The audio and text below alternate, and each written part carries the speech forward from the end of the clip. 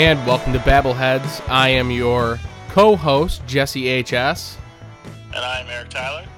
And we have a very special guest. You may have heard his voice on the Heart Guy Media podcast, which I also host. And Eric and I are warmly welcoming Mr. Sean Henderson to the podcast today. Yeah. How's it going? And we are going to be doing his Mount Rushmore of wrestling. Because Sean is also a big wrestling fan, and we're going to dive into wrestling at the top of the show, or at the middle of the show. But at the top of the show, we are going to cover, as always, our active seasons, which are the NFL and the NBA. No NHL news, at least on my end, because I've just not been watching the season, but we'll touch on that if we need to. But obviously, the most active and newsworthy seasons of the of activity being the NFL and the NBA. Let's dive right into the NFL, as we are all NFL fans. Sean, unfortunately, being a Patriots fan, and Five rings. 5 rings, cheated on only 4 of them. Fake news. So yeah. Just want to say 6 rings. Yeah. So interesting NFL season, as we are now on Saturday, the last Saturday of the year, rolling into the last regular season games weekend tomorrow, Sunday. So a lot of fates being decided tomorrow, and the playoff picture will be unclouded and clear. And we'll dive in on your end, Eric. That Steelers loss last week was a tough one, but they still got a chance to make the playoffs with a Ravens loss and a win on their end. How are you feeling about that? It's obviously tough to be super confident since the Ravens have been having such a good end of the year this year. But there is a chance. The AFC is pretty much set. Other than that, so where the Steelers would need to beat the Bengals, and the Ravens would have to lose to the Browns, which could happen. But like I said, I'm kind of going into it just knowing that it's going to be a tough climb up the hill, but it could happen. And it's going to be. And it's something we got to address, especially with talking about that game, is the officiating in some of these NFL games this season. It just seems it's kind of reaching a fever pitch with what we're dealing with here, with some of this officiating being very inconsistent at best. What are your guys' thoughts on that? We've seen some pretty off-kilter officiating that have resulted in some games going opposite ways, and where in other instances they would have went the other way had some of these calls that are questionable for sure hadn't been issued. So what are you guys feeling about the NFL officials this year? Shit. All right, I'll build on. Yeah, no, you're right. Like, I think the term is just like inconsistency. Like, I just think that across the board throughout this whole season, there's different officiating crews in the NFL. It's not like each there's a head judge, and then he has his crew, and that's who does each game. So I think like there's inconsistencies throughout all the crews of the NFL officiating officials, and I think it's really frustrating when you see something called in one game that's not called in another game, or these ticky-tack calls that are called in some games.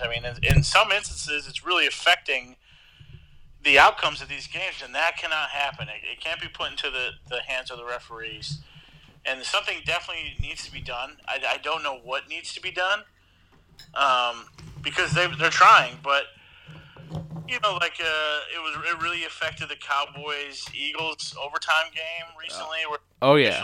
That, and then just like obviously because it's fresh in my mind, the Steelers Saints game, they called Joe Hayden of the Steelers for a pass interference call in the end zone. That might have been one of the worst pass interference calls that I've ever seen in my entire life. And that, being in the end zone, they put the ball on the 1-yard line, and then literally the next play the Saints score. Now, I'm not saying that directly affected the outcome of the game, but that's a touchdown right there that who knows what would have happened if that call wasn't if they did make that awful call. So Yeah, exactly. it's just it's you can't, and you hit the nail right on the head by saying you cannot.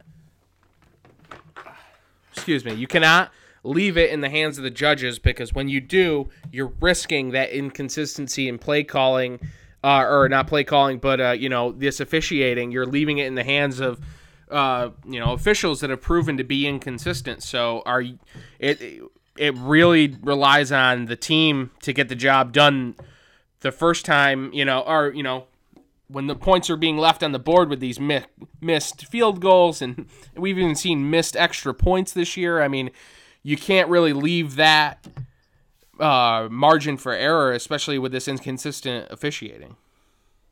Yeah, 100%. I just think it's just unfortunate that it's come to this. But I think also that there's so much pressure put on the officials too. Like, a part of me feels bad for them, because there's so much pressure on them that, some guys are just going to call everything. Some guys are not going to call anything. It's like they say that there's a penalty on every play, which there probably is, honestly. But you have to find a happy medium of what's going to get called and what's not going to get called. You know what I mean? Like, there's probably honestly holding on every single play, but it's like some of it's blatant and some of it's not blatant. So, like I said, it's a consistency thing, and hopefully they can get on the same page. But some of the calls that I've seen this year and definitely last year have been atrocious.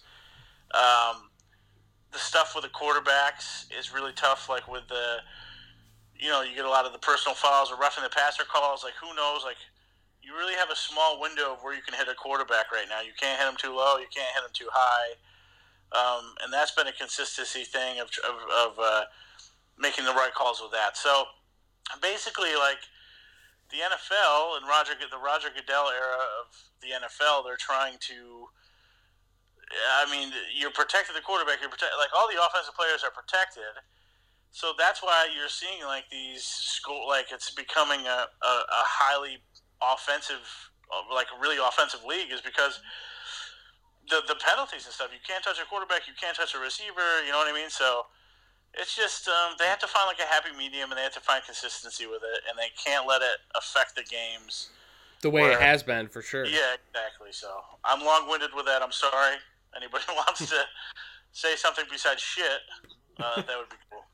One thing I also noticed too with the roughing the passer, sometimes they don't even call like if a younger quarterback gets hit. Like, I know if Brady or Rodgers gets hit, they throw the fucking flag in seconds. But like they say, like if Josh Allen got like a late hit, they don't call that shit sometimes too, which I've noticed this year.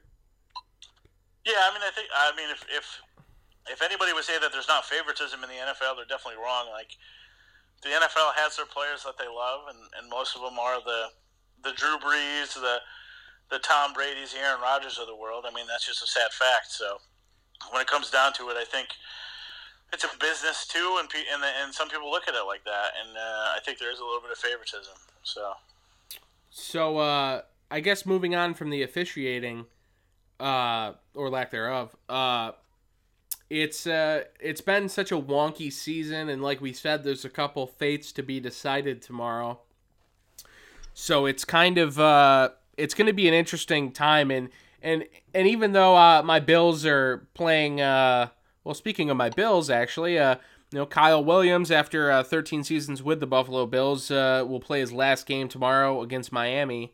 It's really rare in all of sports for one guy to stay with the same team for as long as he has, and it's bittersweet, but it is a feel good story to see a guy retire that's been with the same team his entire career. Yeah, I mean, Kyle Williams is one of those guys for me. Is like he's just been like a staple with the Buffalo Bills. He's obviously been a great defensive player for them for a long time. Not a guy you hear too much about. But yeah, that's my biggest thing with him. Is he just seems like he was always like a tough-nosed player, and just one of the staples in the Buffalo Bills organization. So if you were a Bills fan or just a fan of football, it's cool to see. It's sad to see a guy like that leave, but it's cool to see someone stay with that team for that long and be so loyal. And then he really didn't have too many injuries. He was always pretty durable guy as well. Yeah, So. absolutely. And, getting out, I think, at the right time, too. 35, he's still got a hell of a life left in him. And what a career he's had. If nothing else, obviously, just being very loyal to the Buffalo Bills, and the Buffalo Bills as well being loyal to him. So it's awesome to see him kind of hopefully go out on a high note tomorrow and hopefully get a W with the kind of bumpy season the Bills have had. But I think as a Bills fan, I do have hope. I think the Bills and the Browns honestly have a similar trajectory, at least for this year. Some inconsistencies, some bumpy roads, but I think the fog's starting to clear for both of those franchises. Yeah, definitely. Like I said, I mean, the way the NFL is, especially nowadays, is like every team is only a few players away from being legit. I really strongly feel that. I think you see that with these certain teams like the Texans who were just kind of mediocre for so long, and now that they have a few key players, like they're doing great. The same with the Browns. I mean, the Browns went from only winning one game in 2 seasons to having 6 this year and a tie. So I really feel like those are two teams that are definitely on the up and up. What helps, obviously, is any team I'm sure could vouch would be to have a legitimate quarterback. I think Josh Allen seems to me so far like one of those guys who is kind of a do-it-all kind of guy. Like, I'm not saying he's maybe the greatest quarterback ever, obviously, but he does a lot with his feet. It seems like he's one of those guys who just kind of would do whatever it is to win. Yeah, which is honestly, after the quarterbacks that Buffalo's had, they need a guy like that at this juncture. Yeah, personally, I still stand by the fact I think they should have hung on to Tyrod, in my personal opinion, but that's just me. That's just my opinion. So, Sean, your Patriots. Brady is obviously showing some slight signs of slowing down this year. What are you thinking for Brady's career? What does he have left? What's he got left in the tank? I know Eric and I have kind of discussed this, saying, we're looking at 2, max 3 seasons. What do you feel? I'd see like maybe one more season. You think one more? Yeah. I just want to interject really quick, and obviously Sean can pick it up, but I know I just read an article with Brady about how he said he cares about winning, but he said that he plans to stay next year, not even just next year. He plans to keep playing for the foreseeable future. So, in his eyes, obviously he's looking at a couple more years, but I do want to hear Sean's perspective as well, because he's obviously a fan and is close with the team. So where do you see the future of the Patriots landing, Sean? He probably has a few more seasons left. Are you seeing a decline in his game this year? As a fan, do you think there is a noticeable decline? Or do you think is it age catching up to him? Is it the other teams just kind of the odder teams being, on top of their shit? When you talk to the AFC, you're looking at a bunch of different teams that have legit, teams this year. Kansas City obviously being one of the most standout in the AFC.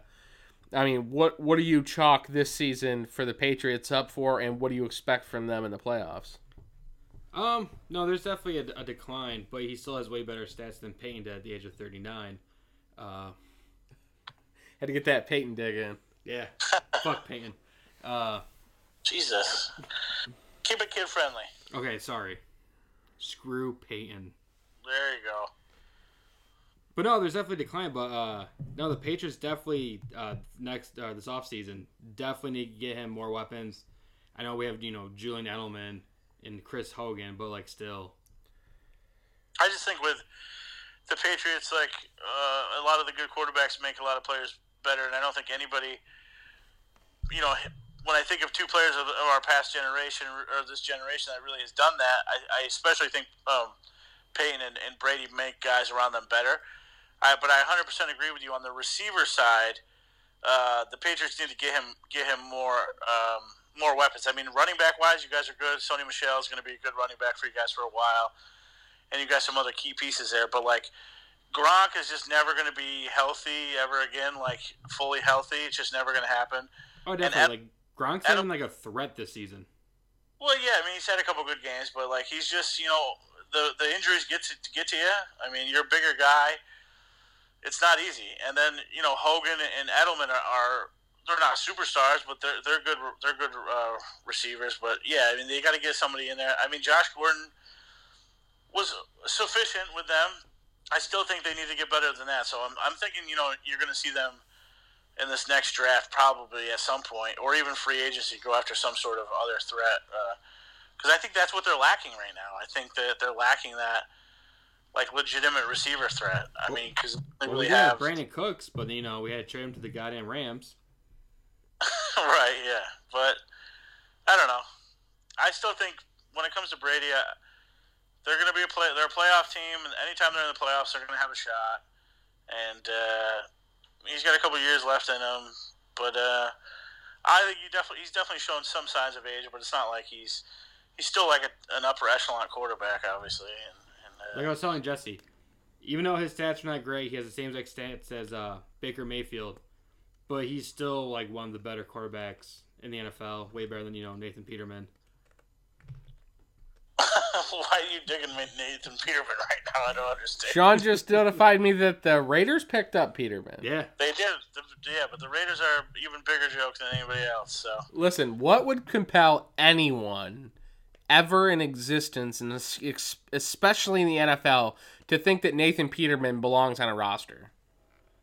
I mean, the only way I can see it is sometimes it's a coaching thing, and I think sometimes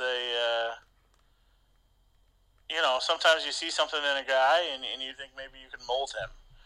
Well, apparently so John I Gruden never thought Nate Peterman was great by any means, but it's not like he has to play in Oakland, so who knows, I would 100% take Tim Tebow over him any day of the week. That can't be true.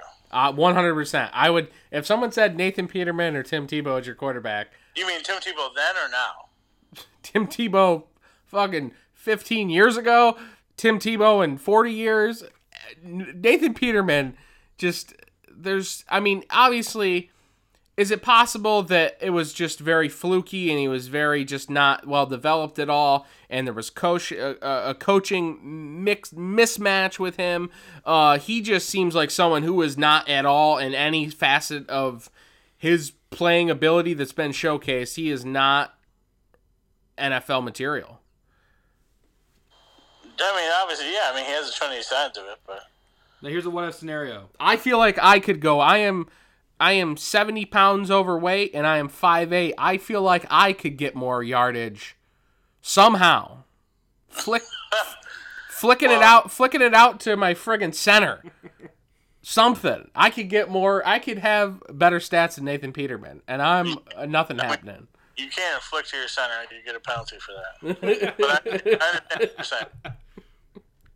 I understand what you're saying. Yeah, I don't know. We're wasting our time talking about. Babbleheads. We just want to let everyone know who's listening that we are no longer going to waste our time talking about Nate Peterman ever again. Yes, he will never be mentioned. He is banned from this podcast. We just wasted like 3 minutes talking about Nate Peterman. I just want to touch one more time on the playoff picture tomorrow. Obviously, we talked about the Steelers one. There is another scenario on the NFC side where the Eagles can get in. I'm living down here in Eagles country, so everyone's been talking about that. But if the Eagles beat the Redskins and the Vikings beat the Bears, the Eagles would sneak into the playoffs as well. Interesting since they're the Super Bowl champion, but they've had kind of an interesting year. They had a lot of injuries, especially to their quarterback, and their secondary is awful. But how do you feel? How do you feel about real quick? How do you feel about? I mean, I think I partially agree with the decision to start Wentz at the beginning of this year. Obviously, he was your guy.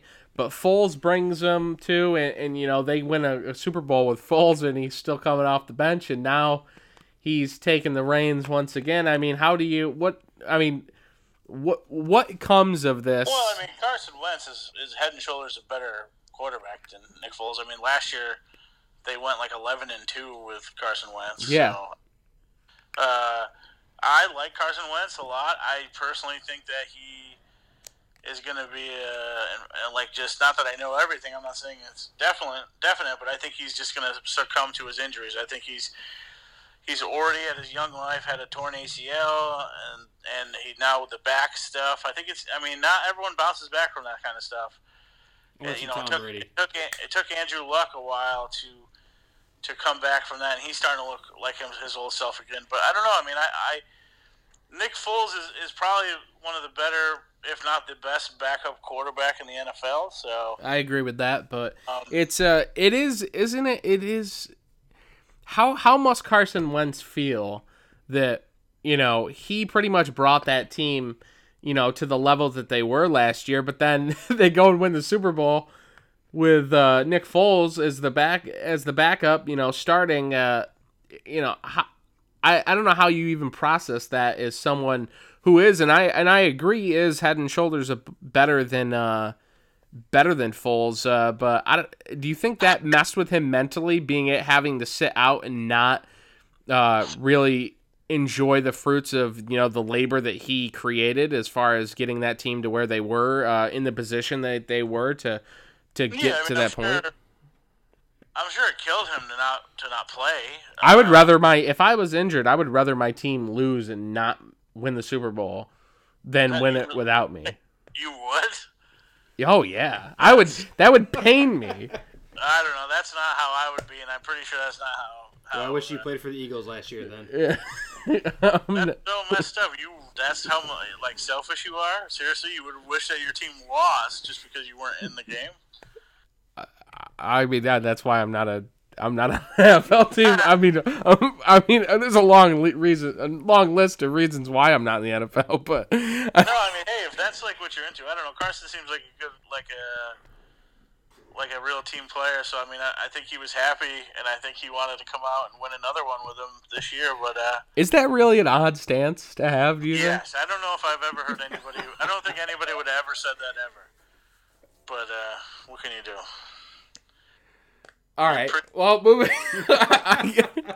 Well, there's a reason I don't play on any sports teams. No, just saying, I don't think I've ever heard anybody I hope my team loses since I'm not out there. Well, you got to know, some people definitely think about that. Maybe they think about it, but nobody's saying it. And that's what we do here on Babbleheads. We say what's on our minds.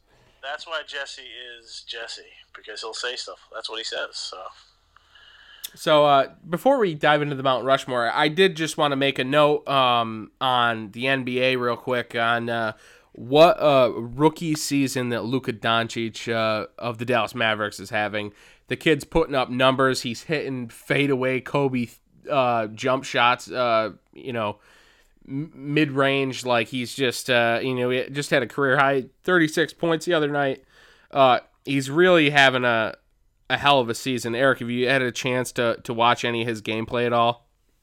Yeah, I mean, I've seen plenty of highlights. I've only really watched a couple. I don't think I watched a full Mavericks game, but I've definitely seen some of his games. I mean, he's definitely a stud. And you never know what you're going to get with some of these European players. So I think he's been great, and he seems like he's going to be a good pro. He seems like a good person too, and I like that the most. So.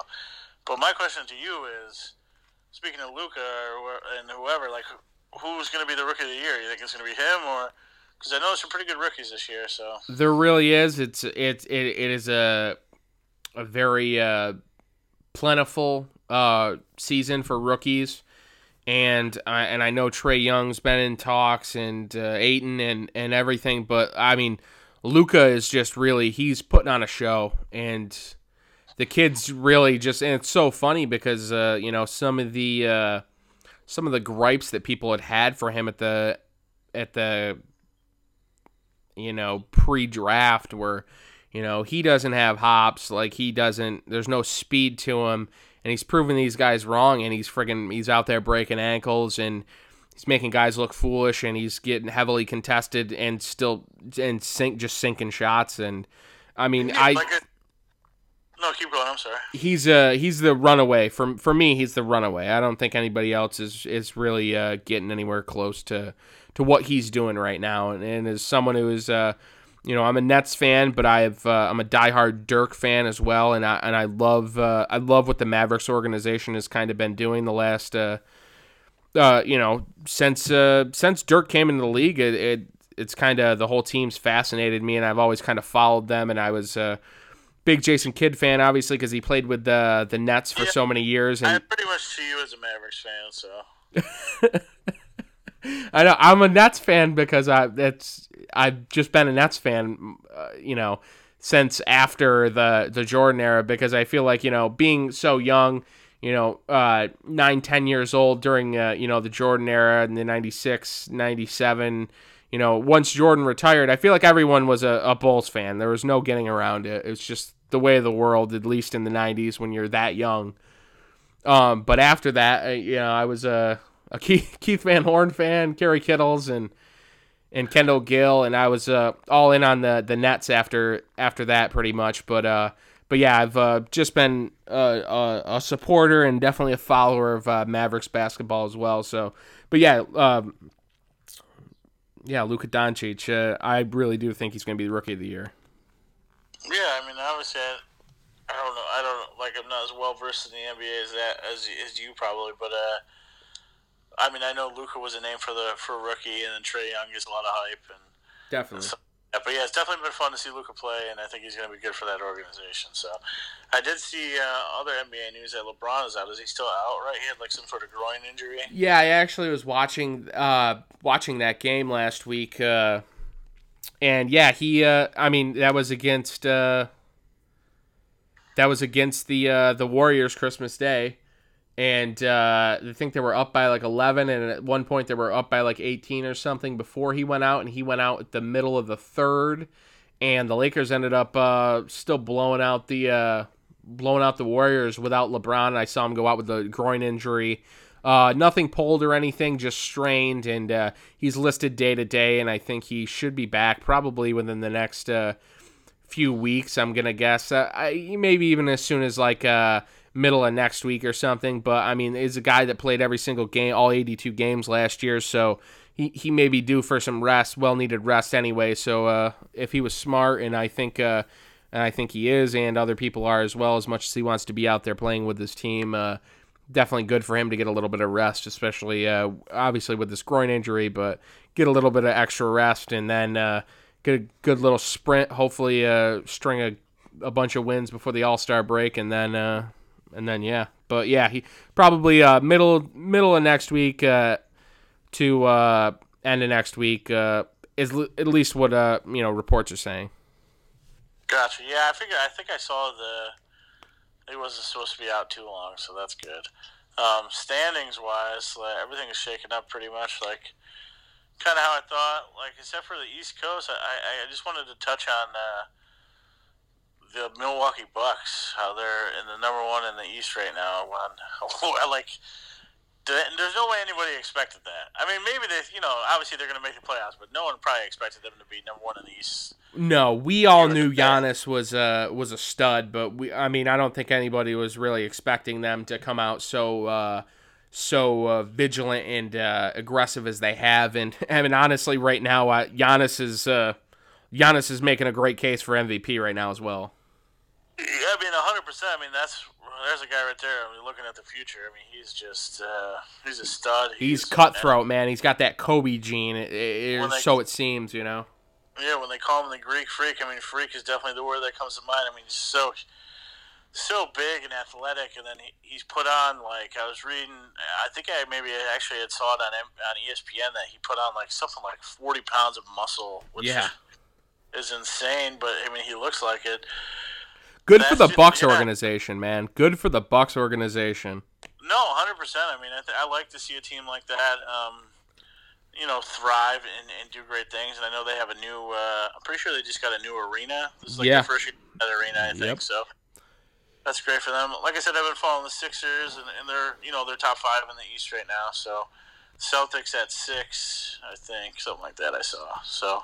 And I think Denver on the West Coast. Denver's second seed, I believe. Well, at least unless anything's changed today, I'm pretty sure, because I looked yesterday. Pretty sure Denver's still number 1, and Oklahoma City, and then Golden State, I think, and then. I thought OKC took the number 1 slot. Maybe I'm wrong. I can check right now, actually.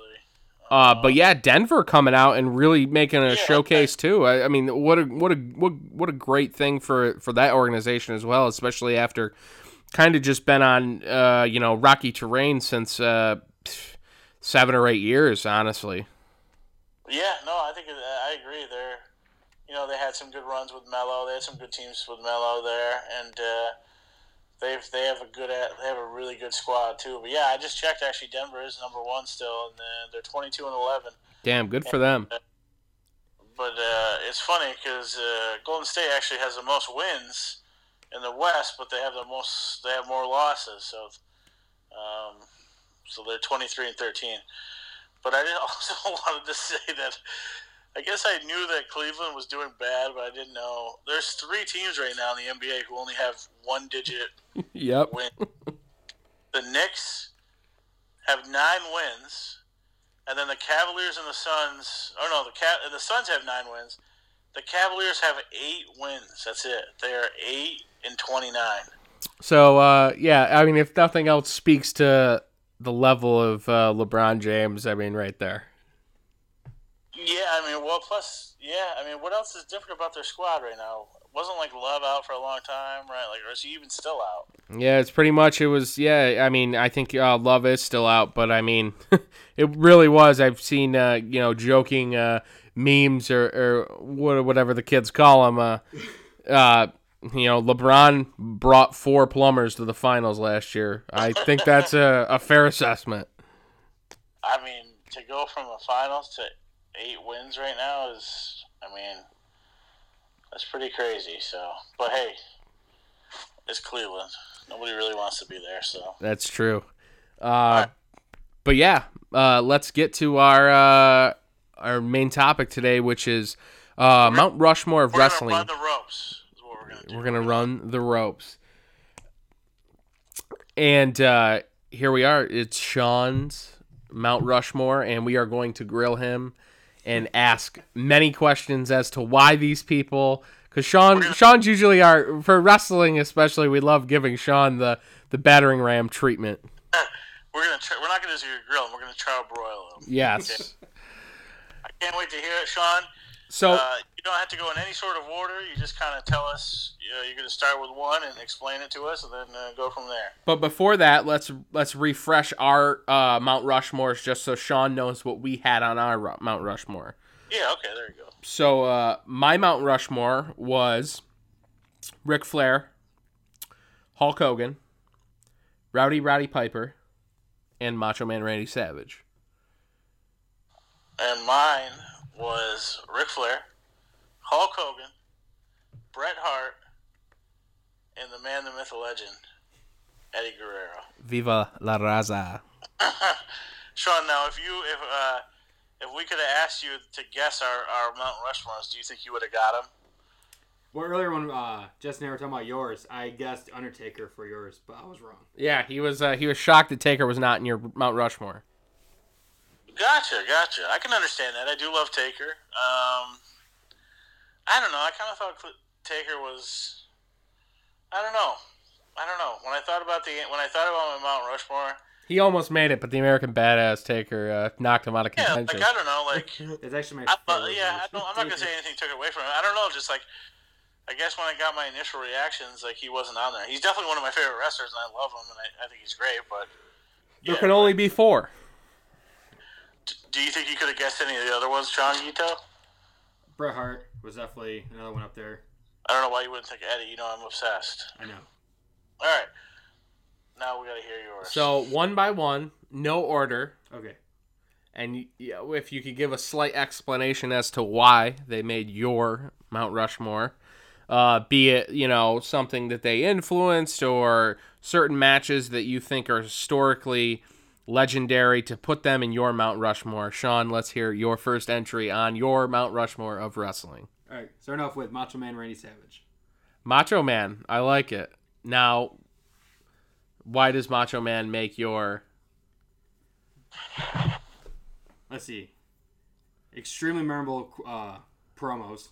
The greatest promos in probably all of wrestling ever. Yes. I think we could probably... Which I think Eric and I agreed upon as well. Yeah, I mean, I think when you think of like, especially that era of, well, I'll call it like the golden age of wrestling in my eyes. I mean, he's pretty much, yeah. I mean, he was the promo guy without a doubt. So You know, memorable feuds with Flair, Hogan, over Miss Elizabeth, Of course. and then just had that charisma. The greatest match being, in my opinion, his match with Ricky the Dragon Steamboat in WrestleMania 3.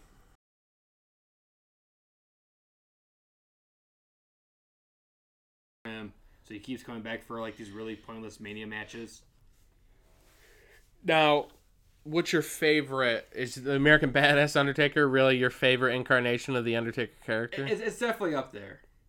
Like, I mean, I'm not gonna lie. That was people loved it, but I did not like any of that. I don't know. I just didn't. I don't know. I just was not a fan. But it's funny how many people would say that. Like, a guy I worked with recently, that his Undertaker was his favorite wrestler, and that was his favorite era, was the American Badass stuff. So come on, Big Evil.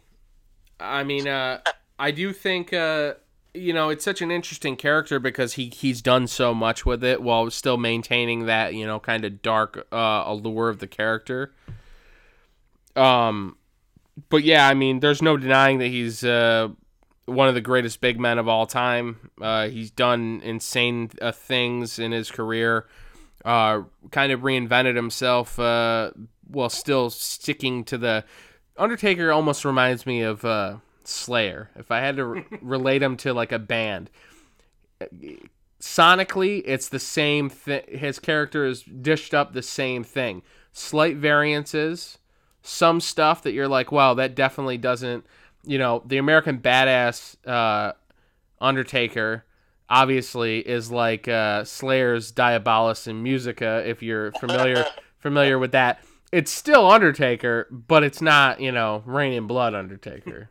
If anybody follows me, if there's any Slayer fans out there. Oh, I could not agree more, honestly. I mean, you kind of nailed it. It's so true. But I don't know. I mean, like I said, Undertaker is amazing, and he's still... I mean, he's still super athletic for his age, and they kind of bring him around. I don't think. I think some of the stuff that people think that maybe the writers are that they did to him, like having him lose. I think he wanted to do that stuff. I just think kind of maybe the way they went around it or went about it was wrong. I think he should have lost a long time ago because he wanted to lose a long time ago, like with the WrestleMania streak. But then they waited too long, and then just losing to people he shouldn't be losing to. Yeah, He shouldn't have lost to Brock, but we all know that Vince will do anything he can to keep Brock happy. So, well, I remember he wanted to lose to Randy Orton at WrestleMania 21. yeah, that's what I mean. And that would have been perfect because he had that whole Legend Killer gimmick. And I think the ending the streak did do a little bit something for Brock, but imagine what it would have done for Randy Orton. I feel like it really would have maybe escorted Orton to that upper echelon level that he's still kind of hasn't really gotten to. He's kind of like almost a secondary, top guy. I don't know. Not to get off on an Orton tangent, but I agree with you. I think Orton, man, he's been around for so long and he's done so much and he's been on the top and he's been kind of hanging around in the middle. But I don't know, he's great. I mean, if you think about it, he's kind of underrated these days. If you think about it, he definitely is. The guy, his gimmick has always been solid. He's not amazing on the mic, but he's definitely he's above average. And I don't know, he's just kind of. But I think sometimes, especially with the WWE, sometimes they do it to these guys. They just with the writing, or they kind of make guys become irrelevant. If you know what I'm talking about. Look at all these guys that get so hyped, and people are so excited, especially in the past couple of years. These guys who come through NXT, and then they get to the main roster. And then they're just kind of non-existent because they're written in ways that if you watch on a regular basis, you're like, all right, I don't even care at this point. It's oversaturation too. 'Cause I got so many different guys and so many different. Every couple weeks, they're trying to push someone new. So as soon as you see, Nakamura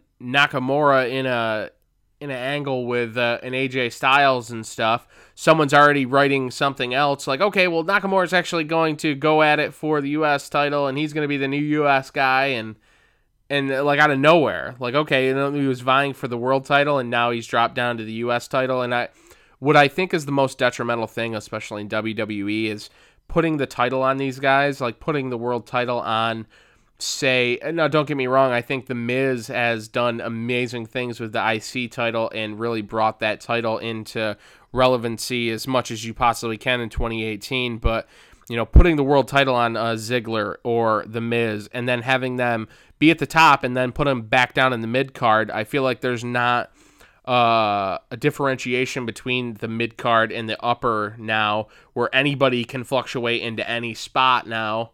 I mean, we've seen it with Cena, like go down and be the U.S. champion after he's been world champion, and I think that takes away the prestigiousness of titles when you do that. Yeah, I mean, I agree. I kind of, not to no disrespect, but I kind of disagree about the Miz thing. I think having one person like that hang on to the belt for that long kind of made it irrelevant in my eyes, but that's just me. But you're right. Like, you take these guys and you boost them to the top, and then and then all of a sudden nothing changes, and it's almost like Finn Balor. Like, remember when Finn first came up and he wins the title, he gets hurt, then he came back, and for how long was he just like, you're just like, okay, it's Finn. Like, who cares? You know exactly. What I mean? I felt, but I love him. I think he's a great wrestler, a solid gimmick. I don't know. It's kind of what they do, and it's just unfortunate, I feel like. It really is. So, what are we at, Sean? We got Macho Man and Undertaker. Who was your third entry on the... Third entry. Old Steve Austin. Steve Austin. Nice. That's another one that I actually thought that we did We had talked about honorable mentions as well. Yeah, we'll do your honorable I do have honorable mentions on my phone. Perfect. So. He made both of our honorable mentions, but I'll let you speak about them, obviously. Like Steve Austin, not that great of a wrestler, but phenomenal on the microphone, and like when he was in the ring, though, you're like, holy shit. Like, well, he, what's funny is Austin in his earlier days, before he had kind of had the knee injuries, and honestly, what really, ended his career prematurely was that neck injury from Owen. But, back in his Hollywood Blonde days, him and Pillman had great matches. They were great technicians in the ring. Steve Austin had great matches in WCW, but by the time he had gotten to WWE, I think he wasn't really able to showcase that, especially with the ringmaster gimmick. And then, as soon as he he did switch to like a more brawler style, which he obviously had to. But after that neck injury, you weren't really seeing anything crazy. But he had that pure brawler style that made him so fun, and it matched the redneck, unhinged like character as well. That married so well with the character. And he was, talk about a guy that revitalized the WWF. He I don't care what anybody says. You could talk DX. You could talk this. There's two guys that made WWE in 1998 become, finally get over the hump and beat WCW. It was two guys, Steve Austin and Vince McMahon. No other feud was bigger, and no other feud, I think, has still not surpassed what the feud between those two was in that era. And, Steve Austin versus Vince McMahon, in my eyes, is the greatest wrestling feud of all time. I mean, that's a bold statement, but I think you're right about. I think Steve Austin was so hot, he was so big. Like we talked about, you could go into convenience stores and you're seeing Austin 316 shit, the nice and easy in Canastota. He connected with. Yeah, I think he connected with people and made people interested in wrestling who weren't interested before. You know what I mean? Exactly. Like all these redneck type dudes, or I just think that's what he was like a different Hogan. He brought it to another level. Obviously the His merchandising was insane because I think a lot of people connected with him that he was just kind of like a regular like brute, like tough redneck dude who like didn't care, and I think that connected with a lot of people. Like Sean said, obviously not the greatest technician always, but like you can't. I mean, at this point, like professional wrestling, like there's a wide array of people. Some people were, and some people weren't. Like Hulk Hogan's not out there, doing all this crazy stuff. He's not doing the acai moonsault. Yeah, a couple punches, a leg drop. Listening to the crowd, another leg drop, and it's over. I mean, he's not like so. But yeah, I mean, Steve Austin. Like I said, I think that that Attitude Era, was huge, and he's definitely, in my eyes, and then like you said, and I know both yours, and Sean just mentioned it, but like the pillar. And then obviously, they had a lot of bigger characters at that time too, like The Rock, obviously, who's now like a megastar. But he helped. But yeah, I mean, I think Austin was that guy though. Oh, absolutely. And there's just no denying what he did. And what's some most memorable Steve Austin moments for you, Sean? That when someone says, well, here's the question: okay. When someone says wrestling to you, what's the first image that comes to your mind? First image? Yeah, like when someone says professional wrestling to you, is there a someone you think of? And don't reveal your first entry if it's okay. Two people I always think of is always Hulk Hogan and it's always Austin. Yeah, because those guys were actually like the staple of wrestling. Like in the '80s, you had Hogan; '90s, you have Steve Austin. Modern era, you have Cena. Yeah. I mean, so what is? I just want to point out that Sean loves Cena because he loves his Bumblebee movie. He loves Bumblebee. John Cena, fantastic in that film. Can't act, but fantastic. But we'll talk about that film some other time. Yeah, sounds great. So, Steve Austin. So, who is your last final pick? Brock Lesnar. No way. I'm kidding. Oh, okay. Mick Foley. I was about to hang up. Wait, what'd you say, Mick Foley? Yeah. Yeah, I knew it. I knew it was coming. Oh, I really didn't expect that. Wow. No Hogan or Flair in your Mount Rushmore. No. These are the faces of wrestling. And you picks. Got fucking Mick Foley. What's wrong with Foley? Hey, no, don't judge. We're not judging here. This is who he feels like he wants in there, so I like it. Mick Foley, go. I want to hear talk all. a little bit about Mick since we've met him twice. Yes, let's go. Mick, talk. Think about it. I got the Hell in a Cell matches. I got fucking the Japanese death matches. Like, the three faces of Foley. Come on. But what has he done for the business? Well, he definitely helped out with that goddamn Hell in a Cell match. People still talk about that. Yeah, but if that match didn't happen, the Attitude Era would still exist. So? I respect that you put him in there. But I have a hard time. Like, these are the four faces that. Well, like, listen, I'm full on board for Mach. I'm full on board for Austin. Who else was in this? Taker. I can buy all those. But Foley, I don't know. Sean, I'm with you. I mean, you pick who you. I picked Eddie G on mine. I think there's a lot of people who wouldn't pick Eddie G. So, I had to challenge something. I personally, I think like when you think of the three of us, like as we all know each other since we're all such good friends. I mean, when I think of Jesse, and I think of his favorite wrestler, I could be wrong about this, but I think it's Macho Man Randy Savage. It is. When I think of Sean, and I think of his favorite wrestler, it's Dolph Ziggler. I fucking hate Dolph Ziggler. It's Baron Corbin. The best thing sorry to cut you off. The best thing that Bailey. The best thing that happened to Ziggler recently was him teaming up with fucking Drew McIntyre. Yeah, and now that's over. And now it's over. There goes the modern day HBK Diesel tag team. As I wanted to just say again, and when you think of Sean, if I think of what his favorite wrestler is, it's Mick Foley. When you think of me and you think of my favorite wrestler, it's Eddie Guerrero. Like, it's just, I think it's cool. I mean, you throw him on your Mount Rushmore. I'm sure Mick would be pumped to hear that. Just don't ask him about Tasha Michinoku, all right? Yeah. He could have been WWE champion, okay? You had said that you had loved Taka Michinoku. Dude, I'm not gonna lie. I was watching New Japan the other day, and when he came out, I fucking marked out. Taka's a man.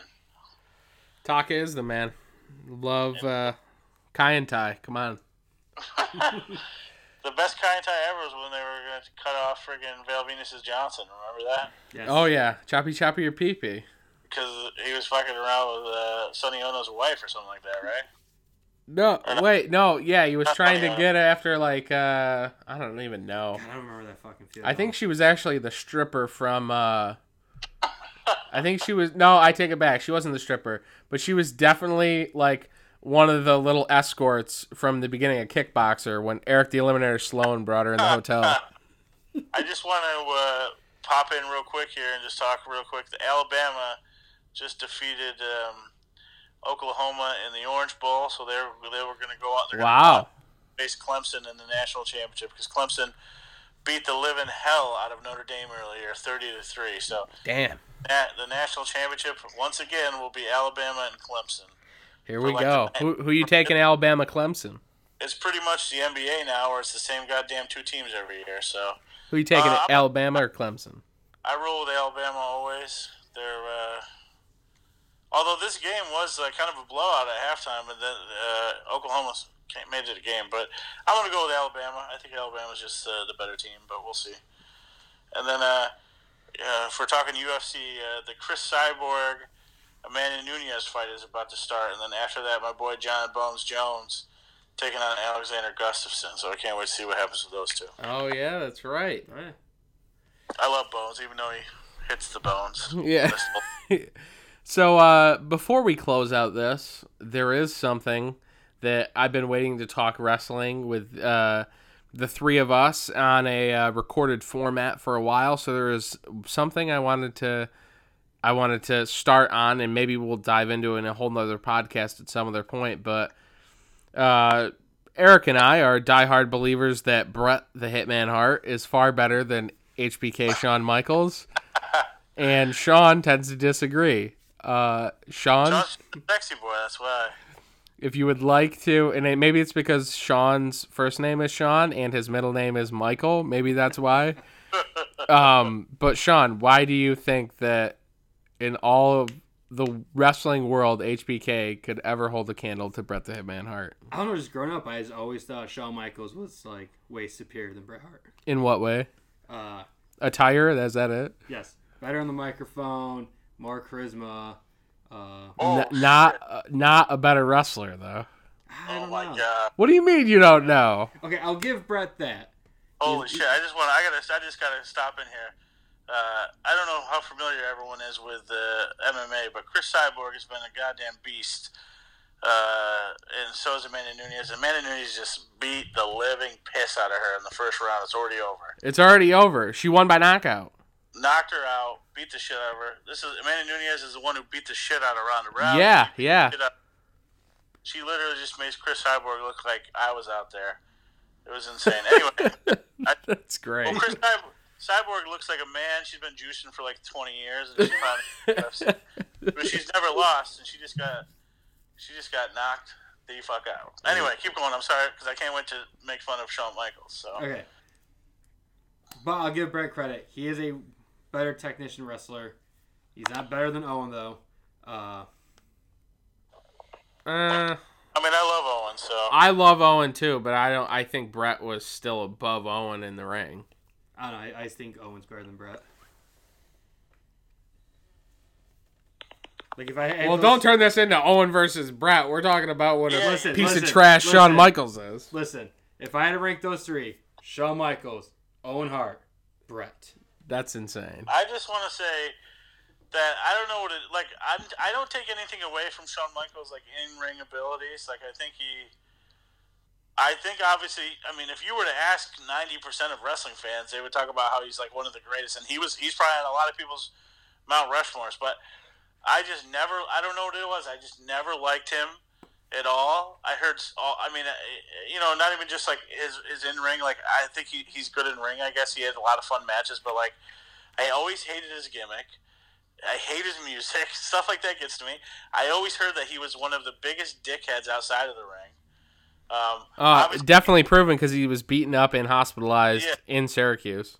I was gonna say I know a kid from our high school beat him up back in the day because he was being a scumbag at a bar with your boy Scott Hall. So I don't know. I just never liked him really, and I still think he's kind of I don't know. I just never really cared. And then like when I was younger, I thought DX was kind of cool, but now that I like see the DX stuff as an older guy, I'm like these guys were so stupid. mostly Triple H and Shawn Michaels, but I don't know what it is. Like Triple H, I obviously have respect for. I think most of the respect I have for Triple H is for his outside the ring stuff, the stuff he's doing now. I was never like a huge Triple H fan, like in the ring, or I don't think he's bad by any means. I just was never a huge fan. But I don't know. When it comes to Shawn and Bret, I just always was a Bret guy, and I think that obviously you got to have the entertainment side of wrestling entertainment or sports entertainment. But I don't know. Just never was a big Michaels fan. Obviously his like feuds with the Undertaker was really cool, and the whole like light versus dark match was like really epic, and his match with Chris Jericho was really good. Yeah, his Jericho match. Yeah, that was a great feud. Like, obviously, like his Bret matches are great, and I don't know, but yeah. I do think Shawn Michaels is one of the most charismatic wrestlers of all time. But if there's ever a debate, HBK versus Bret, I'm taking Bret all the way because, I mean, to the contrary, Bret was one of the lived his hero gimmick more than the rest and went out of his way to be an honest and good guy whenever he could, whereas in Shawn Michaels you kind of heard all that stuff. So I think a lot of that does play into our distaste, and I'm sure other people's distaste for someone like Shawn Michaels, who obviously is is spectacular in his own right in the ring, but outside, I mean that does weigh in on his, because that part of his personality does shine through at some points, Yeah, definitely. And I think if you were to ask, like I said, if you were to ask 90% of wrestling fans from our era or a little before us too, I think probably most of them would say that if they had to pick between Bret or Shawn, probably the majority of them would pick Shawn. So definitely, I mean, he's obviously unfortunately. But yeah, honorable mention, Shawn. All right, here we go. Honorable mentions: Ric Flair. Okay, obviously, yeah. Piper. Okay. Shawn Michaels. Okay, we just discussed it. My boy, Star of Bumblebee, John Cena. Yeah, I mean, you got to give it to Johnny. Obviously, he's been the face of the company for a long time. Then you got The Rock, and then you got Hogan. Jesus, what are you gonna name every wrestler in history? What was that? Are you gonna name every wrestler in history? Listen, it was really hard for me to pick. What about King Kong Bundy? Never a fan, but... What about Akeem the African Dream? Akeem. I'm surprised that you didn't say Braun Strowman because you love everything about Braun Strowman. You think he's the greatest wrestler ever. He's going to be a phenomenal big guy monster in the future. Calling that. When? He's been in the company like 6 years. What do you mean when? He's awful. I hope they fire him tomorrow. Please fire him. If I was at the top of the food chain, if I was Vince right now and someone said, we got to cut someone, first words out of my mouth, besides Baron Corbin, would be... Finn Balor.